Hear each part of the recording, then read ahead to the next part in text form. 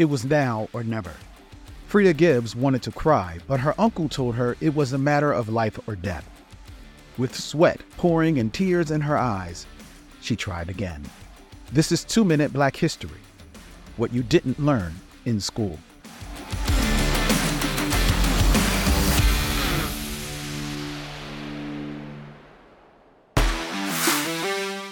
Walking into a championship fight, a man in the stands yelled, "That's the black girl who came here to get knocked out."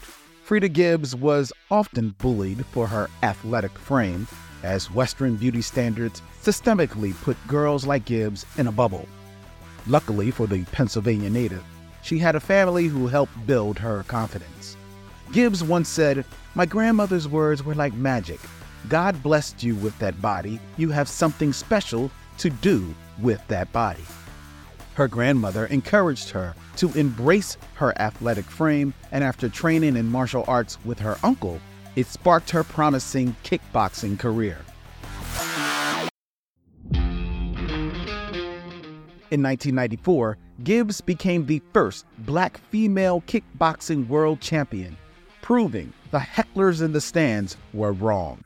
Now, she teaches free self-defense lessons to her community and wants to be a role model for children who also experience bullying.